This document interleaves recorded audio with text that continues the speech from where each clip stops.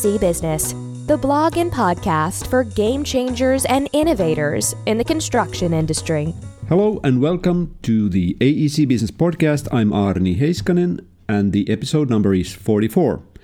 This time I have 3 short interviews that I did during the Leading Finnish conference on residential business called Asuntomarkkinat. My company, AE Partners, was one of the organizing partners of the conference. My first guest is Linda Liukas, co-founder of Rails Girls, author of Hello Ruby, programmer, illustrator, and many other things. First of all, welcome to the podcast. Thank you. And my first question was that you've been experimental your whole life. I've heard and seen that. What opportunities has this attitude created for you? Every single opportunity that I've ever had. So as you can say from my introduction, I feel like I'm many things. I think computers, to some extent, they are binary. They can be one thing or another, but us humans, we contain multitudes. And my identity as a storyteller and illustrator and programmer, that all became, that was all born through experimentation.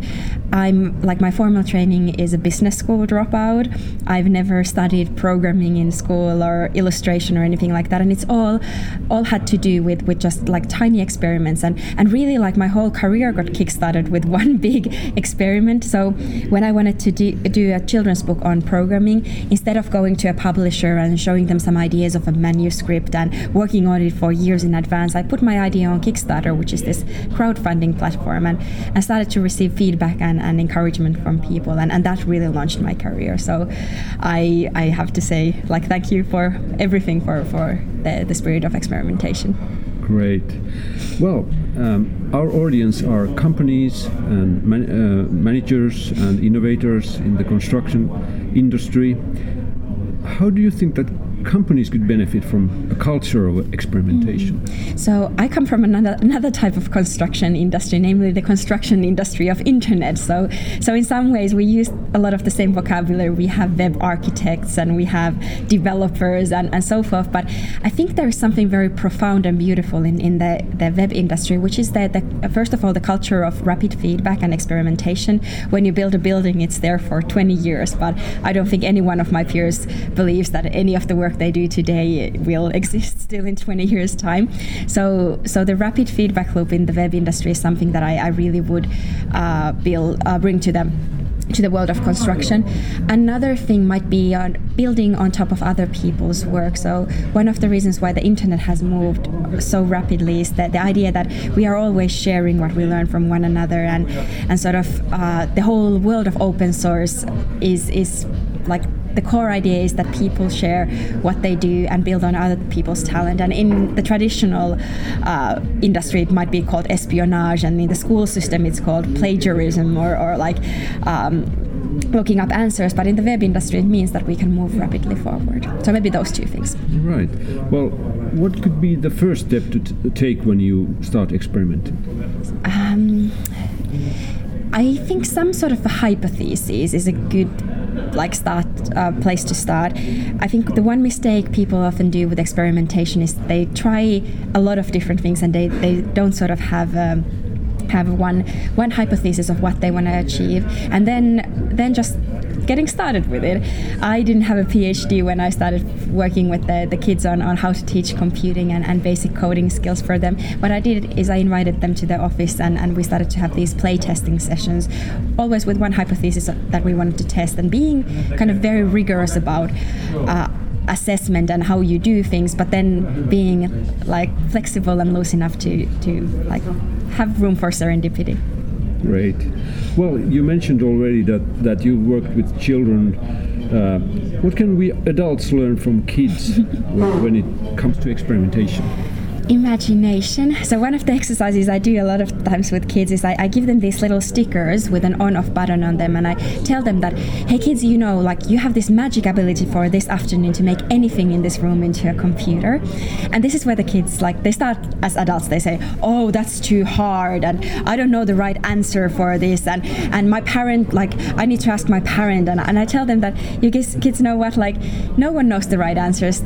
Your parents probably have just started to hear about the thing called the Internet of Things or the IoT world, and it's up to you to build that future, and that's when the kids start to have the courage and sort of the maybe it's the courage to start experimenting and believe in yourself. So building, maybe for a company it means that you build an environment where people feel comfortable sharing like funny and whimsical and even the crazy ideas. Well, that was really good advice for everybody. Well, you're going to give a presentation here in a few minutes. Yes. Just a sneak peek. What will be your message to the audience? So I will be speaking about coded homes, and to be honest, that was a topic that is a little foreign to me, so I really needed to stretch my brain and think like, okay, what it means that homes will become software. And I think that is my message, that every single thing in this world will become software. We consume music as ones and zeros. We used to have these physical CDs and music tapes. Now we have Spotify. We used to have bank cards. Now we pay with mobile. And I think every single industry is turning into ones and zeros, and to some extent it can be Silicon Valley that like names the pace, but I think it's still important that the people from within that industry who have the expertise and the knowledge are the ones who are innovating in it. So that's the core message. Great. Thank you very much, Linda, and all the best to your work and your future. Thank you. My second guest is Katja Linderoos, founder of Momo Living. Katja is also the executive producer of Our House, a festival for suburbia. We are going to talk about Finnish suburbia and how to cope with a living environment that will need huge repair investments in the coming years. First of all, what is Our House and why did you create it? Our House is, first of all, it's an event. It's a concrete event with exhibitions, seminars, parties, and it occurs in a suburb. So we created the first ever festival last year. But at the same time, it is a platform for innovation, for encounters. And as you said, suburbs are at the midst of a really big change. So the changes are in the building sector. So we can talk about the renovations and the need to build new buildings, but also the social changes, the economical changes. They all are happening in suburbs at this very time. And we thought that it's important to create a place and indeed a platform that brings different parties together, because I think, and we think who have organized it, that this is the only way we can find solutions. Not one party can find solutions alone. We have to create a communication first. Yes. So there are several examples from different countries that we don't really, that have not really happened in Finland yet, but those show that if we looked at only at one problem at a time, we might even cause more problems in another area. So therefore this event was created to host and to facilitate a discussion. Right. You told me, I heard in your presentation that you actually didn't have a client at first and no funding. But who will benefit from this event? Yeah, this was indeed self-initiated. So our company made a decision to create this kind of production. Of course, it's not completely unheard of. Production companies initiate themselves productions all the time. But maybe in this case, the challenging thing was that the idea was indeed to bring different parties together, so that it was not so easy just to go and sell it to somebody and say, like, please fund this project. And I think what it benefits is actually all the parties who then finally were involved. So first of all, the businesses, we got most of the funding from private companies. They have different angles to the suburbs. Suburbs are a big market, indeed, because of the change. So they can present their products, their services, and they can find new connections. It's a place where you can meet also other businesses, public sector representatives, and also the public. So I think that was one of those ways to benefit from it. And then, of course, media attention. It was very important for us to create clear media attention for this project. So we had media partners. So businesses, of course, benefited from being part of something that was found positive and interesting and new. For the public sector, I think this is it's very often suburbs are seen that it's a job of the public sector to take care of it. I think by creating this platform, we in a way opened up the discussion so that public sector could be one of the partners, not the one who has to host everything. And the way the public sector used this event was that they indeed created seminars, they created workshops, they found new ways of how to communicate and how to also involve more people. And then, of course, the community. We were indeed in a suburb, and we worked together with the people there. And because we kept the doors open, we didn't have any entrance fees. We could create a place where the threshold was very low, and very, very different people could meet.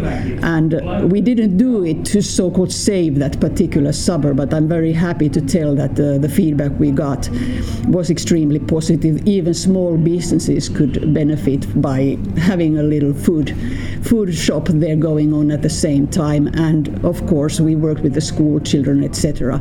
So I think about when you create a platform, the benefit can be huge, but it just requires a lot of hosting, and in a way you have to be committed to create that platform. It's too easy to say that this is just hard, let's just focus on one theme at a time and work with one partner. You have to be committed really to bring those parties together, and then really you could say everybody can benefit. Right, so you also mentioned the things that you learned from this first festival.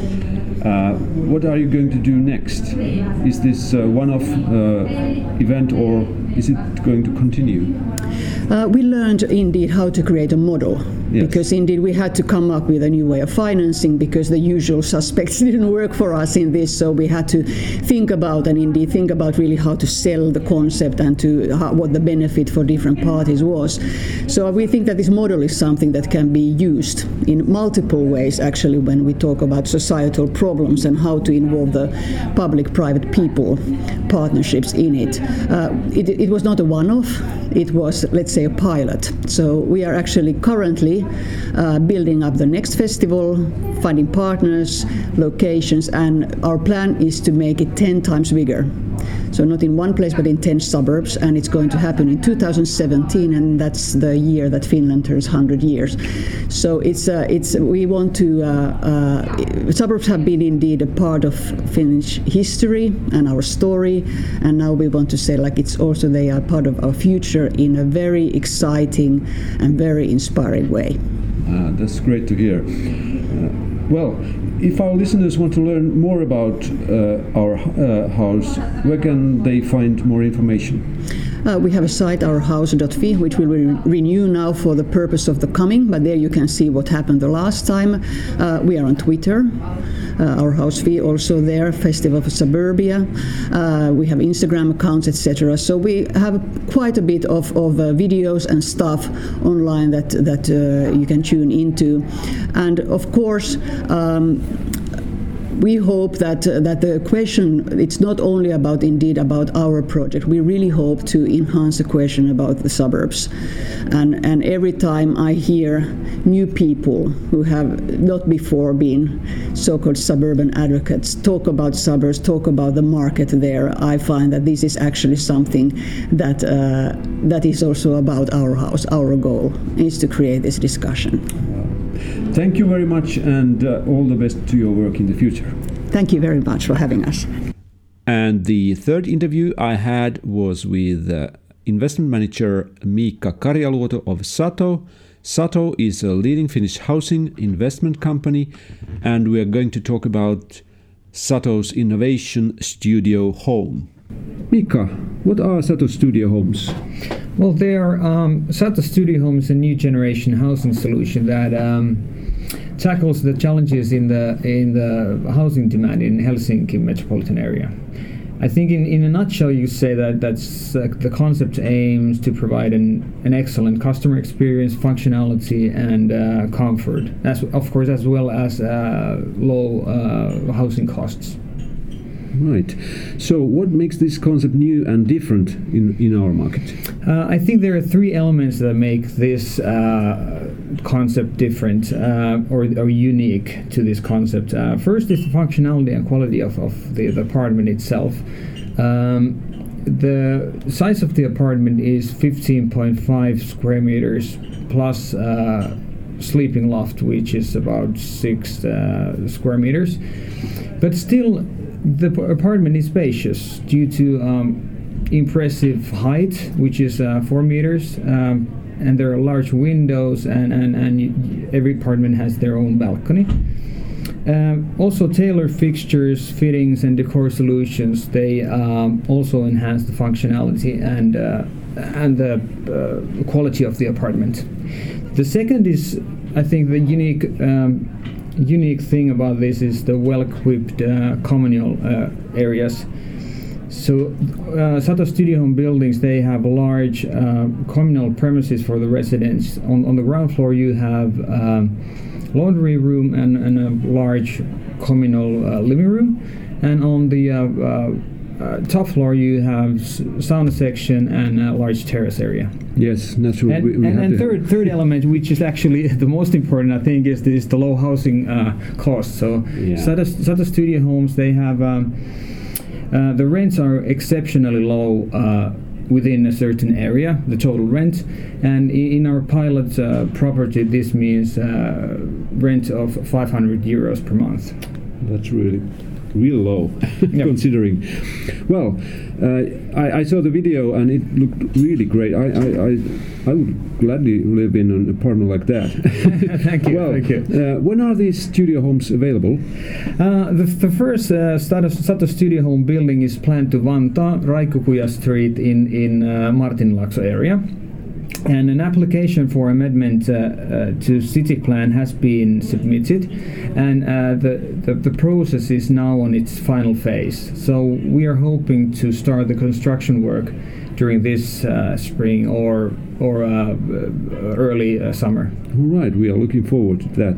Well, how do you see the future development of this concept, or maybe perhaps some other concepts in the housing area? I think, well, this concept, we have received a lot of positive feedback, and for example in Vantaa housing fair this summer, 96% of the visitors gave positive feedback and say that this concept is important